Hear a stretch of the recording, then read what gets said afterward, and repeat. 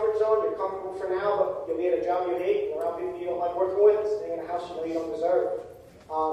And I knew that there were too many people who don't go out of their comfort zone enough, and they live miserably, and I was not going to be that guy. I knew I had to get out, and that's why I love being around beautiful people like you and you, because when you vibrate at a certain frequency, you have to be around cats that do as well. And it's so important to know, why not you?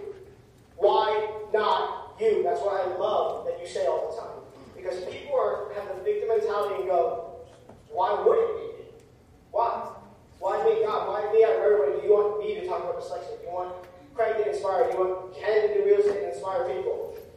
No. Why not you? You know what? It's actually selfish for you guys not to chase your dreams and inspire those who would be impacted by it. Can you touch on that, Craig? Yeah, I love that you said that. And number one, in regards to what Dylan attested to with uncomfortable action, I want you guys to write this down if you don't mind.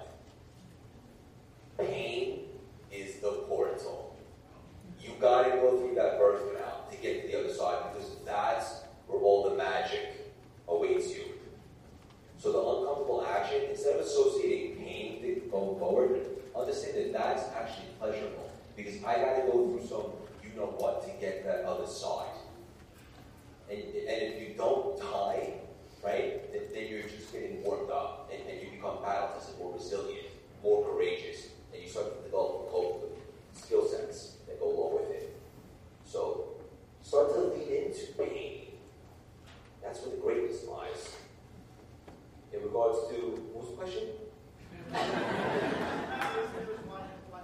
Yeah, okay, so look, we all raise our hands with the simple premise that we're all here for a major reason. And as Dylan said, if you don't pursue your dreams, they can in fact contribute and have a lot of fun. Being selfish for a couple of reasons. Number one, we're all here to do something epic, extraordinary, have fun, make an impact, make a lot of money unapologetically. But we're all different. Not even twins have the same fingerprints. We're all unique. We all have gifts. The purpose is to identify what those are, extract